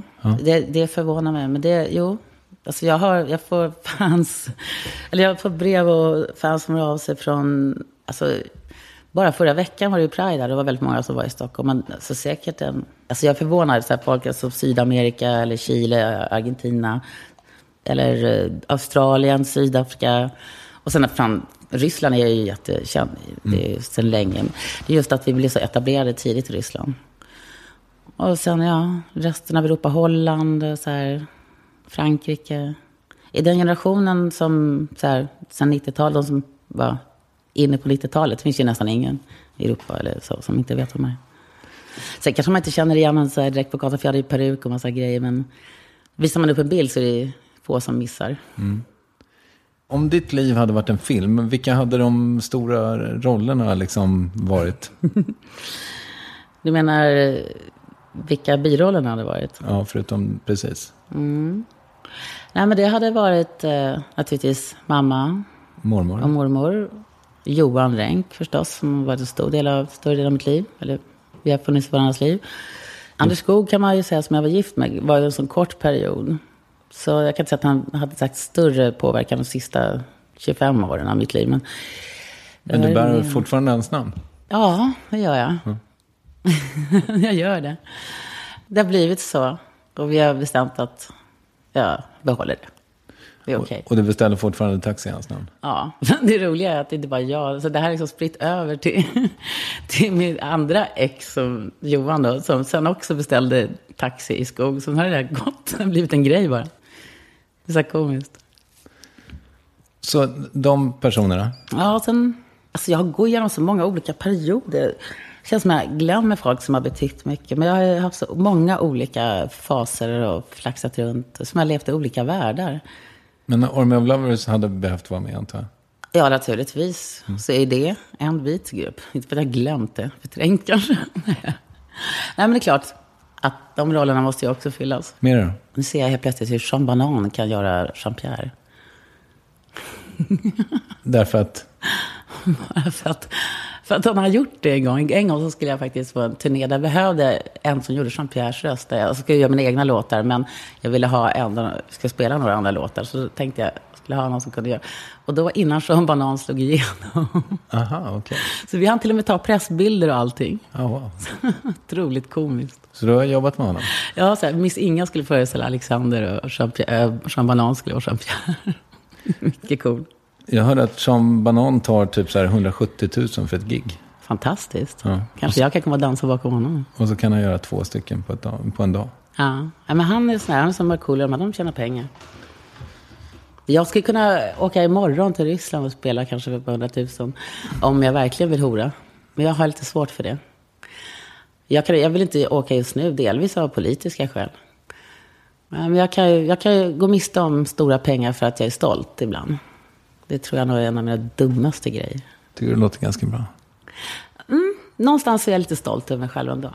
Jag behöver inte skämmas när jag ska knacka på pärleporten, det lovar jag. En angränsande fråga, eftersom du inte kom på vilka som skulle vara med i din film, din biopic. Ja. Så läste jag i din bok att du skriver i förordet att du vet vilka som ska få komma på din begravning. Vilka ska få komma på din begravning? Ingen. Nej. Listan är jättekort. Det är jättekort. Nej då. Nej, men alltså det är mer så här att den här känslan fick jag när jag var på begravningar och det är folk där som jag vet att personen som som har gått bort absolut inte skulle vilja ha haft där. Det känner jag alltid känt den här känslan. Nej, är det någon gång jag själv kan göra gästlistan så är det då. Och det är för att alla de som är där ska känna sig också tillfreds på ett sätt att de inte känner den känslan jag kände då. Men det är ett gäng i alla fall. Ja, alltså jag skulle vilja att alla som känner att de älskar mig skulle komma. Jag vill ha en jättestor fest i sådana fall. Fast det är några som kanske inte borde komma. Fast inte så många. Jag är inte så hatisk om mig. Jag är så extremt förlåtande. Jag har precis blivit rånad på min dator och allting när jag inte har några pengar. Hur gick det till? Ja, så här, jag har fått skjuta, jag kan inte betala min telefonräkning just nu. Och så här. Men ändå är folk skyldiga med massa pengar. Och den som, det var så här, det var liksom en person jag litade på som stal den. Och det är typiskt så här att jag är alldeles för godtrogen där igen. Jag litar på människor. Jag är sån här som lånar ut mitt bankomatkort och så här, men gå ut och låna 200 kronor och här är min kod. Och sen så tömmer de hela kontot. Det har hänt mig 3 gånger. Men hur många människor har det hänt 3 gånger? Och där är inte folk som man inte skulle kunna lita på. Det är bara att jag är generös mot sådana som inte har något. Och oftast är det de som kanske tar för mycket då. Jag är lite så här öppen dörr. Litar alldeles för mycket på folk. Men du är inte hatisk, säger du? Men det finns Nej, några på... alltså grejen är att jag tror jag det här året har varit rätt rädd. Jag säger det, den här klimakteriekärringen börjar nästan göra mig till en bitterfitta på riktigt. Det vill jag inte. Jag får inte bli det. Jag vill vara full av god energi. Men nej, jag ska inte bli en bitterfitta. Idag är jag kanske det. Nej, jag vet. Nej, usch vad dumt det lät. Nej, lite arg får man vara. Lite arbiga. Nej, men jag förlåter jämt. Jag tycker inte att man inte ska göra det. Jag har svårt att förstå att man inte gör det. Ska vi ta en ciggpaus nu? Ja, gärna. Yes, tack. Vi tog en cigarett. Camilla tog en cigarett. Jag röker inte. Absolut. Nej, jag var bara jag som syndade. Ja, och... svepte en 70s vodka gjorde jag också. Och sköt lite heroin på toaletten också. Och jag ändå var på gång. Kokain. Så det jag glömmer inte speedball. kokainet. Ja, men den ska jag dra nu. Så, tack. Nu kan vi köra. Du berättade när vi stod här ute att alla tror att du håller på med kokain hela tiden. Jag vet. Vad ska jag göra åt det till exempel? Det har jag aldrig gjort. Men jag säger inte att jag aldrig har tagit kokain. Men jag har aldrig hållit på med kokain som missbruk. Det har inte varit min grej. Jag är så här, jag partajar, men jag tror att det ser ut som jag partajar mer än jag gör. Jag vet flera gånger så där på krogen när vakter har kommit fram, man får gå in och belysa ögonen och lämna urinprov och sånt där. Det har hänt flera gånger. De har ju lite så här, de ska gå på kändisar. Och jag är en av de kändisar som de tror håller på med droger. Alltså din Flashback-tråd är alltså... Den är 146 sidor lång. Ja. Det är jättelångt. Ja, bara skrev på äckel. Ren mobbing. Ja, usch alltså. Vi skulle ju prata om livets glädjeämnen, inte om Flashback. Nej, men alltså det är fruktansvärt att man ska ju inte säga man söker på sig själv, men det gör man ju ändå. Och sen känns det som det är helt främmande när man gör det. Men sen förstår man att folk bildar ju sin uppfattning om en därifrån. Ja, fast jag tror... Om man inte har en röst i något mediaformat som jag inte har just nu. Jag har ingen Facebook, ingenting. Så att jag kanske lite sådär, jag är inne på att ta tillbaka den positionen lite grann. Att jag måste, eller tillbaka rättare sagt. Jag har aldrig egentligen huserat, jag har aldrig haft någon blogg eller sånt där heller. Jag har inte riktigt tyckt att det har funnits något... En blogg, då vill jag ha något skäl, jag vill ha ett mål, ett syfte med den. Så att, och jag har inte riktigt haft det. Och därför så tycker jag att det är intressant. Jag tycker inte det är intressant att läsa bloggar om inget särskilt heller. Och folk med Instagram kommer att säga vad de åt till lunch eller vad de gjorde på gymmet. Who cares? Men hittar jag någon sån här grej så lite grann. Jag, som till exempel poddradio här tycker jag verkar väldigt spännande. Och jag tänkte just när vi pratade om det här 50 dagar till 50. Jag kanske borde göra en sån här nedräkning på något sätt Twitterkonto. Twittrar mina sista 50 dagar. Ja, just det. För det är 31 dagar kvar tills det är 50 dagar kvar. Jag kanske ska göra det. Det känns som att, varför inte? Födde jag en idé där. Vad skulle du göra i en podcast då? Nej, men då skulle jag bara funderingar kring 50-årsdagen skulle vara en sån grej som jag skulle kunna göra nu, 50 dagar. För att jag ska börja leva så här extremt sunt, tänkte jag. Inte just idag, men i och för sig. Jag kan börja imorgon, men jag har haft ont i ryggen. Men det är lite så här att innan 50 dagar så kanske jag ska köra en sån här all over grej. Alltså att göra, jag har aldrig gjort aldrig botoxat, aldrig blekt tänderna eller gjort någonting annat. Jag har aldrig gjort någon skönhetsoperation eller ingrepp, knappt en ansiktsbehandling.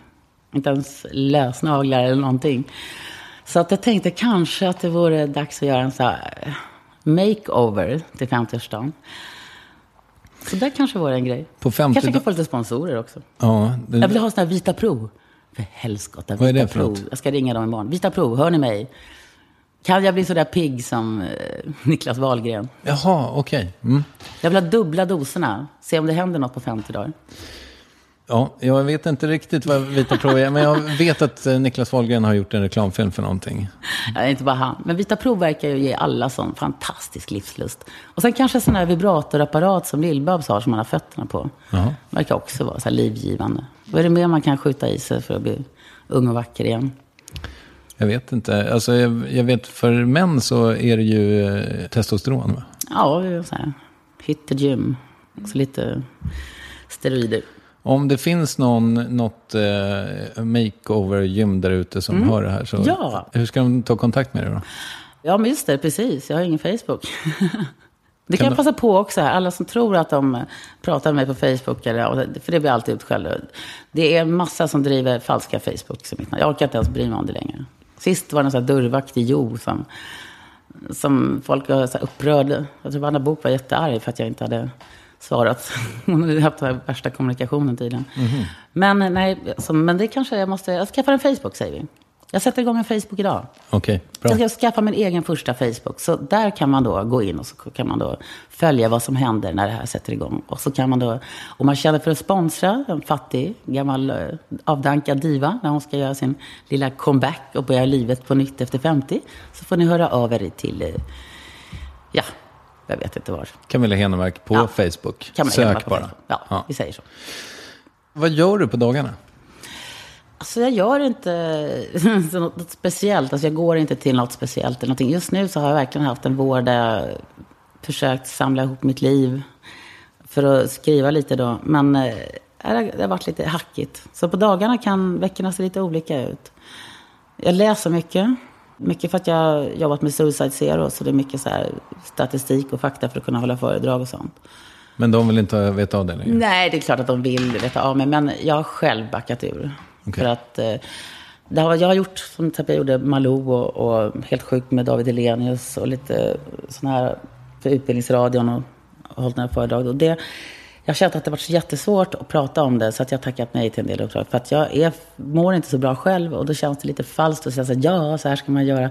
Känns lite ihåligt. Jag känner att jag har svårt att prata om depression och suicidrelaterade saker när jag själv inte är så här stark. Men när jag kommer igen så har jag mycket erfarenhet att ge, men man bör vara rätt stabil för att prata om det. För nu känner jag att det tar nästan hela min själ varje gång jag har pratat om det. Och det är för tungt just nu. Det står mig för nära. Ja, för du har en massa självmordsförsök bakom dig. Ja, inte så kan man inte säga inte massa självmordsförsök räknat i gånger, men jag har vid perioder haft långtgående suicidplaner och också försök. Men det värsta är egentligen inte, alltså, idag har jag en strategi för att inte göra dumma saker när jag är i depression, så att jag har en lista med saker jag måste checka av innan, och oftast hinner jag då komma ur den här krisen. Berätta om listan. Ja, men det är, bland annat så har jag några människor i cirkeln som jag har så tajt så att de känner av när jag inte var bra, att de släpper inte kollen på mig helt enkelt, och att se till att jag fokuserar på en timme i taget. Och sen har jag också det här att jag inte ska göra någonting innan ett visst datum, sätter jag ofta upp då, som nu. Att jag inte ska göra någonting före min 50-årsdag. Och då är det så att då fokuserar jag på livet fram till det datumet. För att rädda situationen så att jag inte är där. Och då hinner saker och ting hända. Jag hoppas saker ska hinna hända. Och för det mesta gör det. För det där hörde jag ett rykte om i samband med att din bok kom. Att du då så fort den var klar så skulle du ta livet av dig. Det var min plan då. Det var hela tanken med boken. Vad fick du att ändra dig? Nej, men det var just att det började hända positiva saker. Och att jag fick en ny energi. Så var jag lite nykär. Och det är som du vet, livet kan vända på en dag. För mig i alla fall. Men det problemet som jag haft nu, det är väl att jag isolerade mig alldeles för länge nu här. Och då måste jag bryta mig ur isoleringen, för att då händer ingenting. Så att jag bör liksom ta mig ur den nu. För att det har gått lite för långt nu. För du måste ju känna att du behövs väl? Eller? Behöver du det? Vet du, det är också en sak. Alltså, du har så mycket kvar att göra, du har så mycket att ge, säger folk, som det ska vara en motivation. Och sista tiden har jag varit arg på, har inte jag gett nog? Det är inte dags att jag får någonting tillbaka. Jag känner inte alls att jag har lust att ge något mer. Det gör mig nästan arg när folk säger att du har så mycket att ge. Det känns inte okej. Det är dags att jag får någonting också. Jag behöver hjälp, men jag har svårt att be om hjälp. Men nu känner jag att jag måste be om hjälp. Jag måste vända mig om och säga, hallå, vad finns ni som bryr er så mycket om mig? Jag behöver er nu. Och det är jättesvårt. Men nu måste jag göra det. Men förstår du vad jag menar när jag säger att du måste känna dig behövd? Alltså att du måste ha någonting... Ja, men alla måste ha ett existensberättigande. Ja, men exakt. Och jag saknar det just nu. Ja. Jag har inte ens en krukväxt som behöver mig. Jag lyckas döda den i sommar också. Så det är lite sådär att nästan så jag har lust att gå och köpa en guldfisk för att åtminstone att någon behöver mig varje dag. Att jag har någonting som jag kan inte lämna. Norra Europas största så här, akvariebutik ligger på vägen. Jag kör dig tillbaka till stan och så köper vi en guldfisk. Ja, kan vi inte göra det? Jo, jag tror faktiskt det. Wow. Jag menar allvar, gör det? Ja. Alltså gör det. Jag skulle verkligen vilja det. Ja. Oh my god. Det är det finaste som har hänt mig på hela sommaren. Vad ska guldfisken heta? Du kanske ska ha 2. Ja, det kanske man ska ha. Ja. Tänkte att han skulle bli ensam. Då kände jag att jag hade ett styng av svartsjuka när du sa 2. För då blir jag... Då kanske de inte bryr sig om mig alls. Gud vad jag är mesigt. Du är fragil. Ja, jag är lite fragil tror jag faktiskt. Jag vet att på allvar fick jag ett styng av... Varför ska de vara 2 för? Nej, okej, det räcker med en. Kan inte någon bara vara min? Ja. Gud vad barnsligt det där var. Fast okej, jag kände så. Jag står för det. Ja. Jag blir en. Jag ska ta jätteväl hand om honom. Du, jag tycker inte riktigt att vi är färdiga med din sociala fobi. För att jag förstår att du, liksom, med tanke på att du har varit så här belägrad i perioder. Har det med det att göra? Alltså, jag har alltid varit van med att... Jag har aldrig brytt mig om att folk stirrar, tittar eller så här, att man är i fokus. Jag är inte rädd för den grejen. Jag har alltid varit uttittad. Liksom, det fanns inga mörkare människor när jag växte upp. Redan då var man uttittad. Så det har inte varit ett problem. Men när man är lite fragil som jag är nu så är man ju mer mottaglig för negativ exponering. Och det är jättebra när allting är positivt, men det är också lika skrämmande när det är så mycket negativt. Men ena dagen, om jag går och handlar i affären, så kommer det fram folk och talar om hur mycket jag har betytt för dem, hur mycket det och hur mycket de har förstått och hur mycket de uppskattar boken och allting. Och det känns jättebra. Jag får fantastiskt fina brev och sånt, snailmail som kommer hem som man nästan pussar på kuvertet. Men sen kommer det så här någon backlash av avundsjuka, eller inte avundsjuka, för det finns inget att vara avundsjuk på, jag har ingenting längre. Men någon slags, jag vet inte, tror inte att det är någon grej och så här. Och den har jag inte pallat med sista tiden. Det har jag blivit rädd för. Att folk liksom ser ner på mig liksom lite hånfullt så här, oj då, så här tittar lite mönstrande på. Jag har inte riktigt klarat av att nagelfaras i luppen så hårt som jag gjort tidigare. Fast det är tufft att vara offentlig, men det är först nu som jag börjar bli känslig för det. För du har ju varit känd i nästan hela ditt liv, va?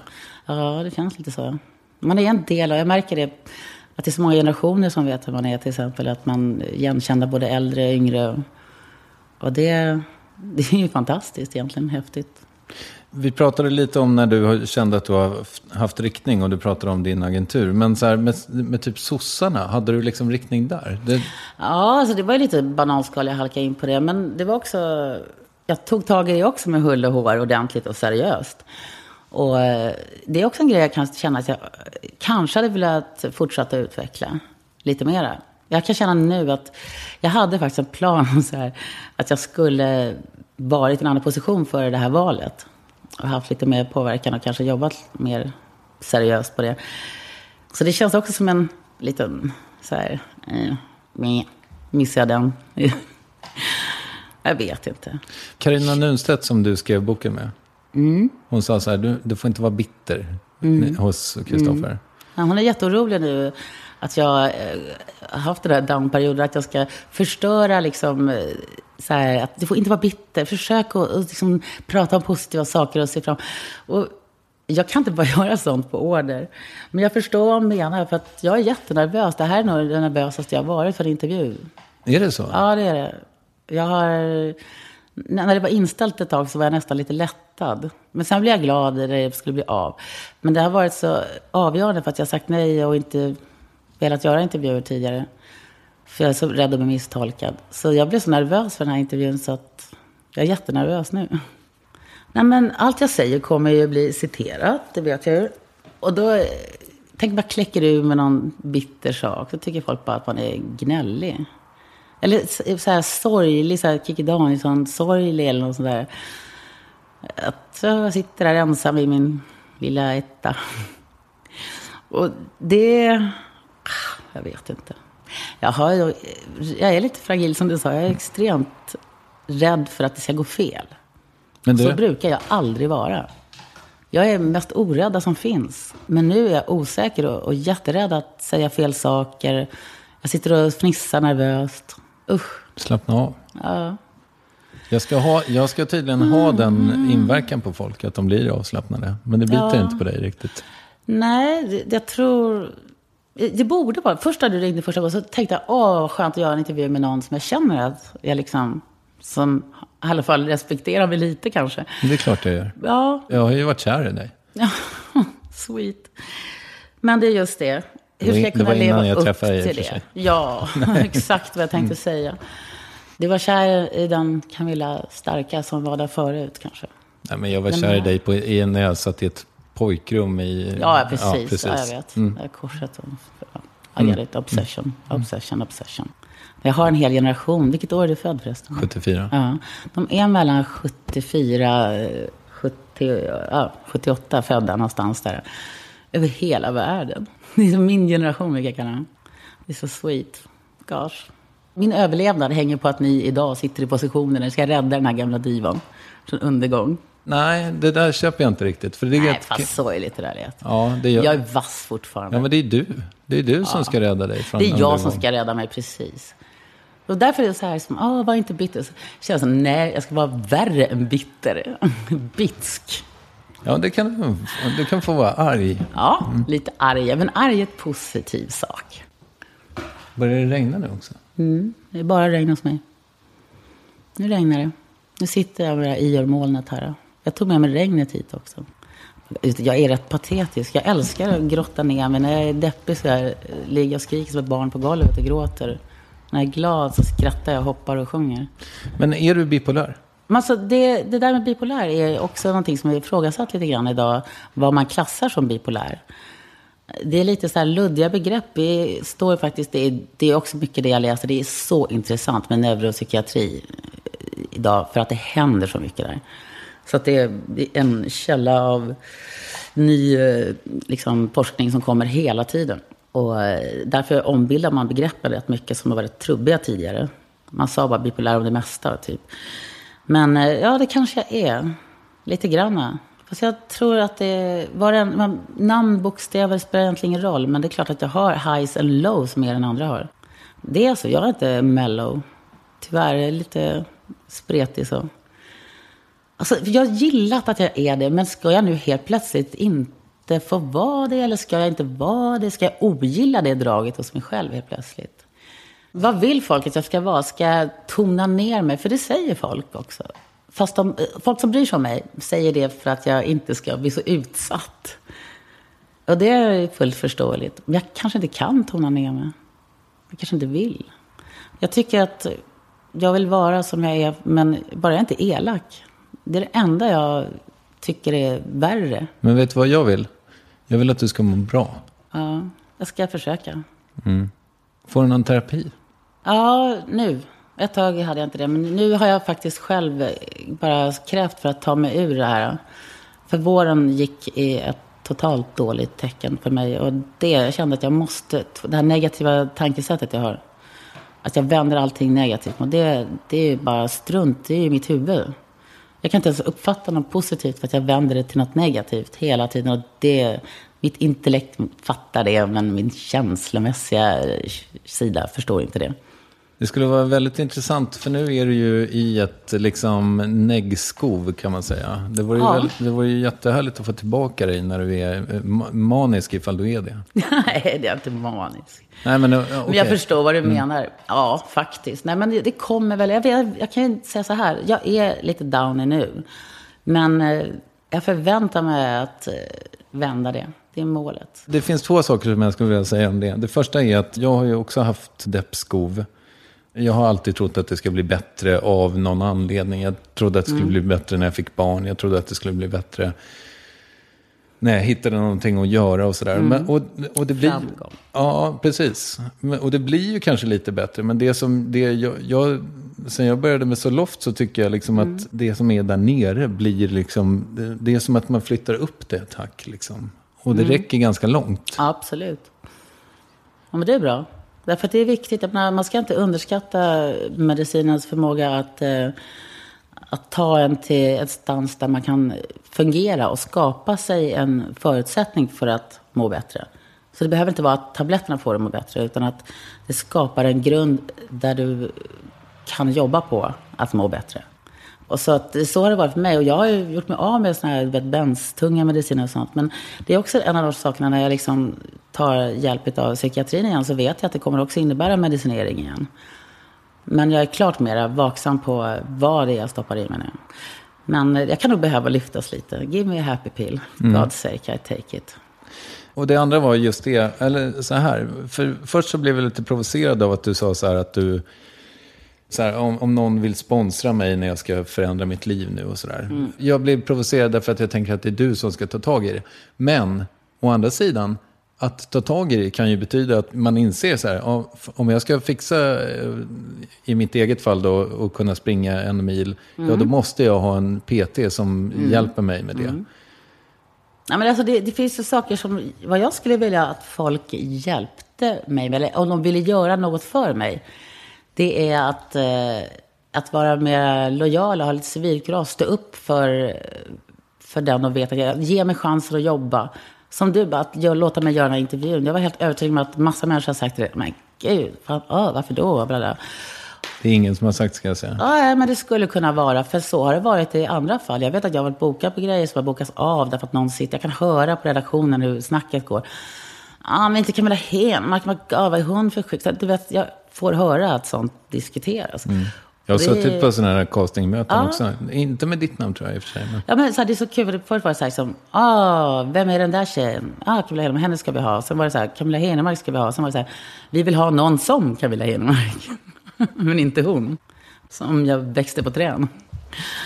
Ja, men det kan ju vara så här, det är mycket det här som vi skulle vilja ha någon som numera. Och då vet man att man är passé.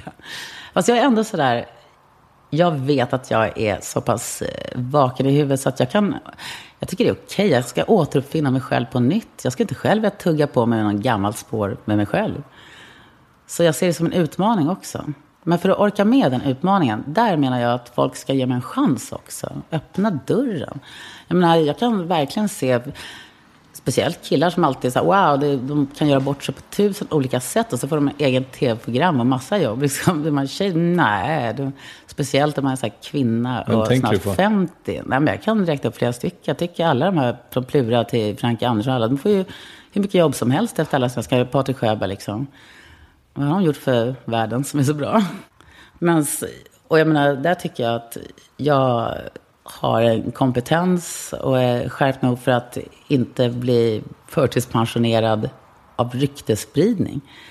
Och speciellt som jag verkligen anstränger mig för att liksom inte tappa greppet om nutiden och vara liksom on top. Jag kan sitta och störa på de här sofforna som jag satt ofta i förut, morgonsofforna med nöjespaneler. Sitter jag och tänker, fast jag har bättre koll än så. Man har ingen jävla grund eller har ingen koll på vad som händer. Jag har aldrig tagit det jobbet för givet. För det kräver att man läser på, att man har ett brett intresse och att du kan kasta det mellan nöjesport, politik och allting. Jag tycker det är en utmaning som passar mig utmärkt. Den bredden har jag. Och så är det ingen som vill använda sig av det. Så sitter det lallare. Sen kan jag se andra som jag tycker vissa jättekul kul med nya känslan. Men så, vänta lite, det här är gammal skåpmat. Det här har jag redan gjort. Kan ingen se, åtminstone respektera mig för att jag det jag har gjort och ge mig liksom lite mer utrymme. Men jag är en gammal tant som man ska sätta i pension. Du är ju i det åldersspannet när Hollywoodstjärnor har väldigt svårt att skaffa jobb. Mm. Och det är så också. Jag märker det motståndet att man liksom inte är the freshest fruit in the bowl. Men jag tror att man ska inte bara skylla på det. Jag känner att jag är kompetent nog att komma på något fräscht ändå. Jag vet att jag är det. Och du är härlig att se på. Nej, det är jag ju inte kanske. Och det tycker jag verkligen. Och du har ju en karisma. Yeah, right. Speciellt nu, i år. Ja, men det har du ju. Ja, men jag kan ha. Jag vet att jag kan få till det. Men wow, inte idag kanske. Jo då. Ja. Du är alltid karismatisk med min bok. Jag tror att kanske är dags att skaffa glasögon. Jag kanske kan få låna dina. Skriva upp hörapparaten. Kanske med nya batterier.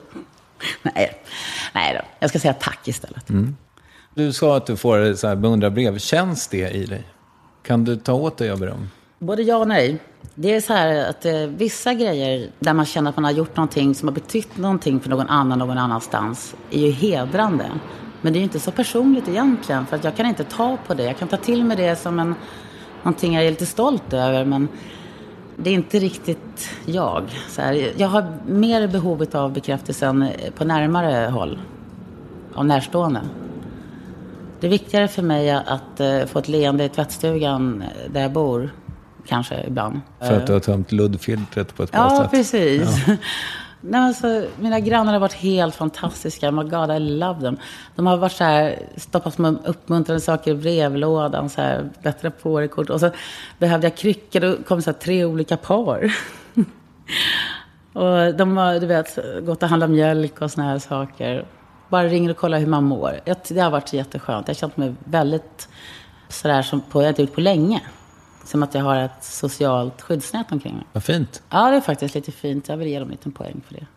Men vad är du stolt över att du har gjort? Det är massa saker. Jag är stolt över både så här stora offentliga, alltså typ att jag har kommit på rätt coola prylar och varit med om intressanta liksom, perioder där jag har varit en av ledande figurerna, mer sådär ytligt. Så som? Lite av den här svenska housevågen på 90-talet, att man fick vara en del av den liksom. Eller som även trend så här, att man känt att man varit ledande i vissa trender kanske, att man har en topp på prylar. Jag är stolt över att jag har haft en sån koll, om man får säga det. Jag hänger med, låter skittöntigt. Jag gillar att säga det, jag hänger med i nutid. Jag är så stolt över mitt intellekt på faktiskt. Det, när jag får till det så kan jag känna så här, yes, I am really good. Sen är jag stolt över små saker också. Som att jag hjälper väldigt ofta människor som har det tufft. Nej, jag brukar alltid ha som en inställning att när det är någon som ingen annan bryr sig om, så brukar jag lägga in en extra kraft i det. Jag har sån här som kan inte ens gå och köpa ett mjukisdjur, så måste jag ta det som är lite felsitt. Liksom. Jag kan hoppa ner en hel korg på Ikea för att hitta den som ingen annan ville ha. Bara för att just jag känner att jag ska ta hand om den då, för att den blev över. Det är att jag liksom bara, om jag har varit någonstans och de slänger mat eller något sånt där, då har jag liksom tagit med mig det och delat ut till andra. Ta med folk på saker som de kanske aldrig får uppleva. Någon som aldrig kommer ut, som får gå på Let's Dance med mig, som bara blir skitglad över det. Det att göra folk glada, det är bara, för det tycker jag, det är jag stolt över. Jag samlar poäng till himlen. Ja. Du beskriver i din bok att du hade en gudstro liksom tid. Men hur är det? Nej, men jag trodde på Gud. Nej. Så. Alltså, jag tror, däremot så, religion, det betyder kunskap. Och det finns en massa kunskap i flera religioner. Sen så känner jag att jag har inget behov av så här, sitter det någon där? Jag tror inte att det finns någon övergripande koll. Jag tror att det är mera organisk existens som inte tänker så rationellt som vi människor gör. För vi är styrda av behov. Om det nu finns en högre makt, så hoppas jag att den är mer naturligt, organiskt fungerande. Och då finns ju inget rätt och fel. Det finns ju massa grymhet och allting. Men finns det en Gud så är han ju förbaskat grym helt enkelt. Även om han vill testa oss på något sätt så är det ett brutalt sätt att testa med så många oskyldiga själar som får betala för det. Så verkar ondskan vinna ändå ibland. Så att jag kan inte tänka mig att det finns någon som sitter och vet och styr det här på något sätt. Det är omöjligt. Det Vad händer när man dör? Ja, det är just det. Det är spännande. Men jag tror nog att man ingår i något nära energi. Jag spekulerar inte så mycket för det är ingen som vet. Vi är så långt ifrån svaret på den frågan. Tänker du på döden? Ja, jag tänker på den ofta. På vilket sätt? Först är jag nyfiken på ett sätt och vad som händer. Men inte som att jag funderar så mycket på det. Det är mer så här, ligga och fundera på rymden. Jag tycker det är skönt att låta tankarna flyga utanför boxen lite. Men däremot så tänker jag ju på den som en utväg. När jag inte mår bra. Att jag vet att jag kan luta mig tillbaka och slippa allting. Och tyvärr kan det kännas väldigt lockande ibland att bara somna in och inte behöva veta att man inte behöver vakna. Alla bekymmer försvinner. Det är som en utväg. Men så är jag så jäkla nyfiken så jag vill alltid skjuta på det. För jag kanske lite till. Kanske händer något spännande. Och det är väl viktigt att ha det. Annars så skulle jag då bara lägga mig ner och dö. Det skulle vara himla skönt. Nu kommer din guldfisk Kristoffer och stryka mig också. Ja, han får nog heta Kristoffer såklart. Han ska. Oh my god, det vore verkligen Kristoffer. Det är bra. jag vet inte. Röd kanske. Ja. När det har blåst så mycket om dig som det har gjort i perioder. Liksom, du är ju så mycket, eller har varit eller är så mycket en kändis. Liksom. Finns det en njutning i det också? Eller är det bara jobbigt? Nej, jag tycker varken det är jobbigt eller en njutning. Det är ett sätt att vara som jag bara alltid har accepterat. Det är som en naturlig del, känns det som. Inte så, jag har inte slagit igenom över en natt. Och det är också, tror jag, en stor skillnad. För att då blir det en bjärt skillnad i hur folk upplever, även de nära dig. För jag har varit en sån som alltid har stuckit ut. Så jag tycker inte att jag har haft den här känslan av att jag vet någonting annat ens en gång. Jag har till och med försökt vara anonym när jag åkte till Indien. Jag tänkte att jag fick för mig att jag skulle flytta till Mumbai och bara glida in och vara en av de andra indierna. Det funkar ju inte en sekund. Jag sticker ut där också. Okay. Jag kanske inte skulle sticka ut i New York. Jag sticker ut i London för att jag tycker att det finns så många som ser ut som jag där. Men jag sticker ändå ut. Jag vet inte vad det är. Det blir något så här...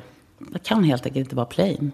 Det är jobbigt när man vill gå under radarn. Det här med niqab, det har du bara frekventerat ibland, eller? Mm. Jag tycker det är ett strålande sätt att förklä sig. Ja. Det är bara att det här nätet som ska sitta över ögonen har tyvärr åkt ner över munnen på mig. Så jag kan inte hålla käften. Så det funkar inte så bra egentligen. Då tolkar jag om niqaben förstås. Have to do it my way. Varför kan jag inte bara vara normal för? Jag vet inte. Nej. När man är så omskriven som du, läser du fortfarande kvällstidningar? Ja, det är omöjligt att inte göra. Och skvallertidningar, folk kommenterar ju. Och det är nästan så irriterat om man inte har läst det. Så det är väl man är tvungen. Man får reda på det hur som helst ändå. Det går inte att undvika att det diskuteras vad som står i kvällstidningar. De är ett forum bara. Så att det är inte så att jag söker min källa i kvällstidningar. Det tror jag inte någon gör. Utan det är väl bara en exposé över vad som är aktuellt. När kände du igen dig i bilden av dig själv senast? Det var rätt länge sedan. Men jag tyckte att jag hade en bra kontroll över det. Så här, direkt efter Let's Dance och när boken kom ut så fick jag göra väldigt många intervjuer där jag fick komma till punkt. Och där kände jag plötsligt att jag lyckades på något sätt få en mer sanningsenlig och komplettare bild av mig själv. Men sen så blev det av omständigheterna någonstans att jag snurrade in i den här Melodifestivalen och Army-grejerna. Smutskastning fram och tillbaka, en hit och en dit. Och min reaktion att inte försvara mig blev istället en motsatt effekt på. Där de bara fortsatte och malde på Och det tyckte jag scary. Jag vet inte, jag har aldrig varit med om att jag känt mig så kränkt. Så här hejdlöst kränkt. För förut som sagt det var vatten på en gås. Jag brukar skaka av mig sånt. Men den här gången tog det ner mig totalt. Varför kommer jag tillbaka till de här negativa? Jag vet inte, det är säkert mitt fel. Oh my god. Jag funderar på vad vi ska prata om så ska jag göra dig glad. Jag har ju nästan bara deppfrågor. Nej men kör vidare på deppfrågorna. Ta helvete, jag får bitter. Nej, ja, kör på. Det som slår en med dig, det är ju att du är ju väldigt verbal. Du är ju skärpt liksom. Men du har ju aldrig pluggat och sådär. Liksom. Nej, jag har inte ens gått ut 9. Nej, du har inte det? Nej. Du har liksom inget bildningskomplex? Jo. Har du det ändå? Ja, det har jag faktiskt. Berätta. Jag har inte velat erkänna egentligen förut, men det har jag haft hela tiden. Ända sedan jag hoppade av 9, eller jag gick ut 9 men streckade alla ämnen. Jag hade ju rätt bra betyg, men då kände jag att alla började gymnasiet, alla skulle plugga vidare. Och det var en grej som jag hade också tänkt att göra. Jag såg redan högskolestudier framför mig. Och, vad skulle det bli? Psykolog var en sak jag tänkte som jag var intresserad av. Så, men på vägen där så har det blivit att jag har kunskapsbehov och jag har ett komplex som gör att jag slukar fakta och kunskap för att aldrig känna mig dum i något sammanhang och inte påläst. Och det har jag verkligen, det är nog drivet utav ett slags bildningskomplex egentligen, för att jag, alltså, som sagt, jag verkligen, du vet, så här, smyger in på högskoleföreläsningar så bara för att jag då ämne eller så här, du vet, så här, haka på mina pojkvänner så här som jag går. Det känns som jag har gått både Handels, KTH och Beckmans egentligen. Mm. Jag kan allt om alla typsnitten eller så här. Jag tycker det är intressant. Och så känns det som jag hoppade gymnasiet istället, bara gick direkt på högskola. Och det är samma sak nu när jag sitter och läser faktaböcker. När jag ser på tv ser jag liksom bara kunskapskanalens grejer. Jag kallar det för det, men då menar jag alltså Discovery och Access och sånt. Och kollar så här tråkiga debatter på 1 och 2 i riksdagsdebatter och sånt. Jag tycker, för jag vet att jag alltid använder för det här. Ingen ska kunna slå på fingrarna även om jag inte gått ut grundskolan. Så att jag vill känna mig säker på det. Det är viktigt för mig att vara påläst och skärpt. När hade du ett helt vanligt jävla lönejobb senast? Ja, jag har aldrig haft. Du har inte det? Nej, jag har varit anställd. Alltså, jag startade mitt första företag där jag var så här, 16-17 redan. Så att jag har aldrig varit anställd. Alltså, jag har vanlig lön. Det är någon gång när jag var 15-16 tror jag hade en sån här extra jobb. Du har liksom varit artist ganska mycket och på något sätt kanske hela tiden haft ett sånt off and on-liv lite. Ja, på ett sätt. Men jag hade ju modellagenturen, då var det lite 9-5 ibland. Ja, just det. Det var det förstås. Och då hade man anställda, det var lite mer så här ordinary. Men i övrigt, hur är du med de här liksom vakuumen? Jag har alltid nya saker på gång. Det största vakuumet som har varit är ju nu. Ja. Och för några år sedan när jag bröt ihop då. Och det var verkligen inte bra. Så jag har nog ett behov av att vara aktiv i saker. För då fyller du det liksom med någonting? Ja, det gör jag väl. Det kan bli så dumma saker också om jag inte har något vettigt att göra. Då hakar jag på något här helt knäppt. Att jag liksom får för mig att jag ska bara skejta igen eller något sånt där. Och så går jag in för det i 2 veckor till jag har slagit ihjäl mig. När gjorde du det? Gjorde jag förra sommaren. Aha. Kanske därför jag diskar nu. Nej, men du vet, jag får ryck att jag ska plötsligt så, alltså, du vet, nya idéer. Jag ska trycka t-shirtar. Jag får så här, eller du vet, sådana där grejer. Jag skapar något, jag kan inte bara sitta och så här, för då blir jag verkligen deppig. Och tyvärr då, det här året som jag tänkte att jag skulle vara kontemplerande, blev deprimerande. Så det är nog bättre om jag bara kastar mig in något hands-on. Jag hoppas att du hittar det, hörru. Jo då, för fasken. Man kan inte bara hitta, man måste också uppfinna. Ja, skapa. Nej, men det är en energi som jag måste hitta tillbaka till. Det kan jag ju säga. Du nämnde att du och Carina Nunstedt har någonting på gång. Nej, det är inget särskilt. Det är mer att vi håller på att skapa en uppdaterad och översättningsbar version av boken som tänkt att översättas andra länder då. Vi umgås lite grann då och då. Vi bollar mycket idéer och sånt där. Det blev ett väldigt intimt och bra samarbete som gör att vi alltid kommer liksom gå in och ut i varandras grejer kanske. Fint. Alla kanske behöver en Carina Nunstedt egentligen. Alla Pippis behöver en Annika. Ja. Och en Tommy också. Nej, men det är faktiskt så. Jag tror vi alla behöver alla typer. Det är just att vi är så olika, jag och Carina. Så ändå så får vi ett utbyte av varandra. För att hon har såna bitar som inte jag har och vice versa. Och jag tror att man ska alltid tänka så. Att det behöver inte vara ett grupparbete, men Att man ska vara trygg i det man är bra på. Att man ska i projekt komplettera sig själv med någon istället för att konkurrera med någon i ett projekt. Så jag ser ofta till den dynamiken när jag ska jobba någonting. Att jag behöver de bitar jag själv saknar och det jag kan tillföra som ingen annan kan. Så att man skapar den dynamiken. Och det känner jag att jag kan ha i vissa samarbetspartners som Carina. Och Anders Glisén som jag också har haft som sidekick när vi har jobbat med projekt som Suicide Zero och sånt. Fast just nu är jag så här lite på soloresa eftersom vi har tagit lite sommarlov. Men jag söker lite gärna att hitta den här dynamiken i något projekt. Musik? Ja, men det har jag också. Du ser, här återigen. Under tiden här så har jag naturligtvis försökt kasta mig in i olika musikaliska förvirrade projekt. Och då blir det så här. Då blir det såna här jätteknasiga inhopp i dödsmetallband och såna här saker. Aha. Som jag bara, du vet, jag måste verkligen stretcha ut gränserna lite för att veta vad jag känner för. Och det har blivit jätteskoj. Och en barnlåt här också gjort som jag håller på och skriver. Som jag gärna skulle vilja nynna på, men jag känner att det här hänger bra till för Lilla Melodifestivalen. Okej, ja. Bra. Jag kom back i Lilla Melodifestivalen. Det vore väl underbart. Ja, men alltså, vänta, det är faktiskt är det barn som sjunger det? Eller ja, det är barn så... som sjunger och skriver, för att det är vuxna som får vara med och skriva också. Jag tänker på Minimello, ja. När det är såna här toa-rullar som sjunger. Min son är väldigt inne på... Cool, ja. Ja. Han samlar massa skrot och så säger han, det där ska jag ha till min Minimello-gubbe. Ja. Minimello-gubben är så söt. Den här alltså, den finns väl i entrén där på SVT. Ja, typ 200 stycken. Ja. Liksom. Mm. Ja, men det är en grej som man håller på med. Ja, cool. Ett sidoprojekt. Har han massa projekt? Jag köpte lite musikutrustning innan vi sågs. Och i entrén på Deluxe så har de en anslagstavla. Och där stod det hes sångare sökes till thrash metal. Det är kanske någonting för mig. Ja, eller hur? Aha, wow. Jag har faktiskt precis lärt mig growla ordentligt. Få höra. Alltså, ja, men det är svårt. Growla?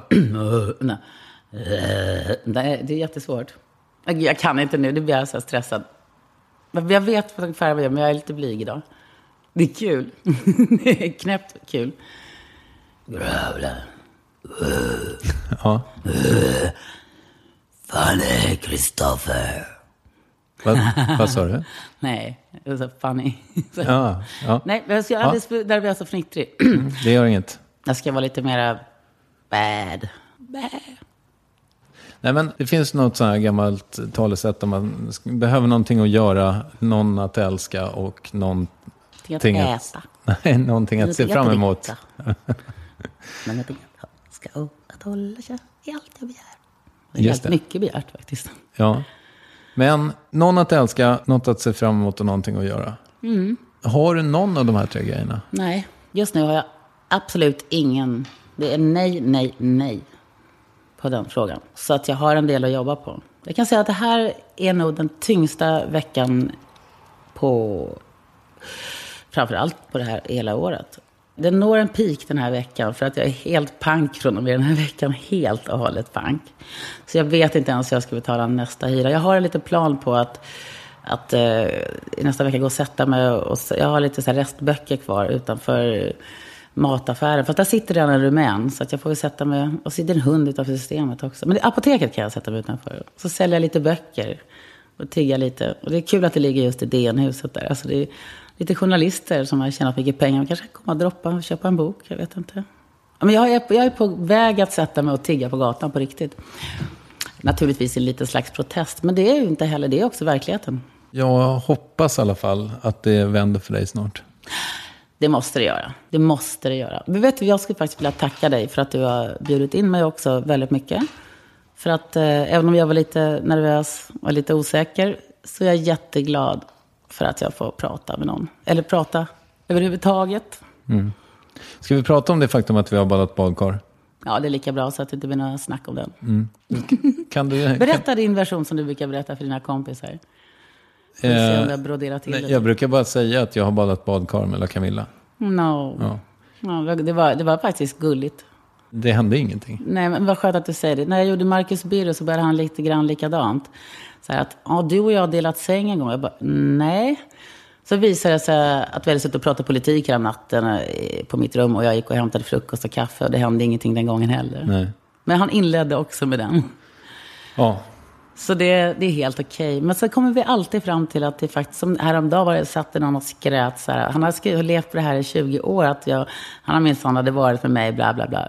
Så visade det sig när jag stötte på honom. För vi har en gemensam vän. Då kommer det fram att egentligen så hade han fått en överdos av kokain eller om det var något annat. Och jag hade sett att han inte mådde bra. Och skulle följa honom hem. Men han hade ingenstans att ta vägen. Så han fick sova på min soffa en natt. Och detta hade växt till att hans egen lilla version, så han har ju varit med mig. Aha. Var det här när du bodde granne med Jocke Berg? Nej, det var det faktiskt inte. Det här var när jag bodde på innan jag flyttade dit. Jag förstår. Jocke Berg har jag inte heller varit med. Inte jag heller. Nej. Vill du rekommendera något? Ja, det vill jag. Jag vill rekommendera alla att vara mycket snällare mot sin omgivning. Och särskilt alla som har det lite dåligt och taskigt och mår inte så bra. Det rekommenderar jag, för jag tror att någonstans i karmans slutända så får man tillbaka det. Jag hoppas det. Genom den där organiska... Ja, någonstans hoppas jag det. Och även om det inte är så varför inte vara god och human? Man sover nog bättre. Ja, jag tror det. Ett gott samvete är bästa huvudkudden. Absolut. Var snällare mot varandra. Det är skitmesigt, men det är inte mesigt att vara snäll. Det är cool. Vem tycker att jag ska intervjua i Värvet? Alltså jag tycker att det är kul med folk som inte är så här bortglömda. Det är alltid kul med folk som är nya och aktuella. Men de får ju sån enorm exponering. Intressanta människor som man undrar, vad gör de nu? Det är lite sådär, tycker jag är lite kul. Så nej, men jag skulle vilja kanske någon som har varit med sådär urbota länge. Jag är så här oerhört förtjust i Lill-Babs. Ja. Har hon kört? Nej. Då säger jag Lill-Babs. Tusen tack för att du tog dig tid. Tack ska du ha för att jag fick komma. Och nu ska vi se ifall vi kan köpa en guldfisk till dig. Ja, yes. Hej då. Hej då.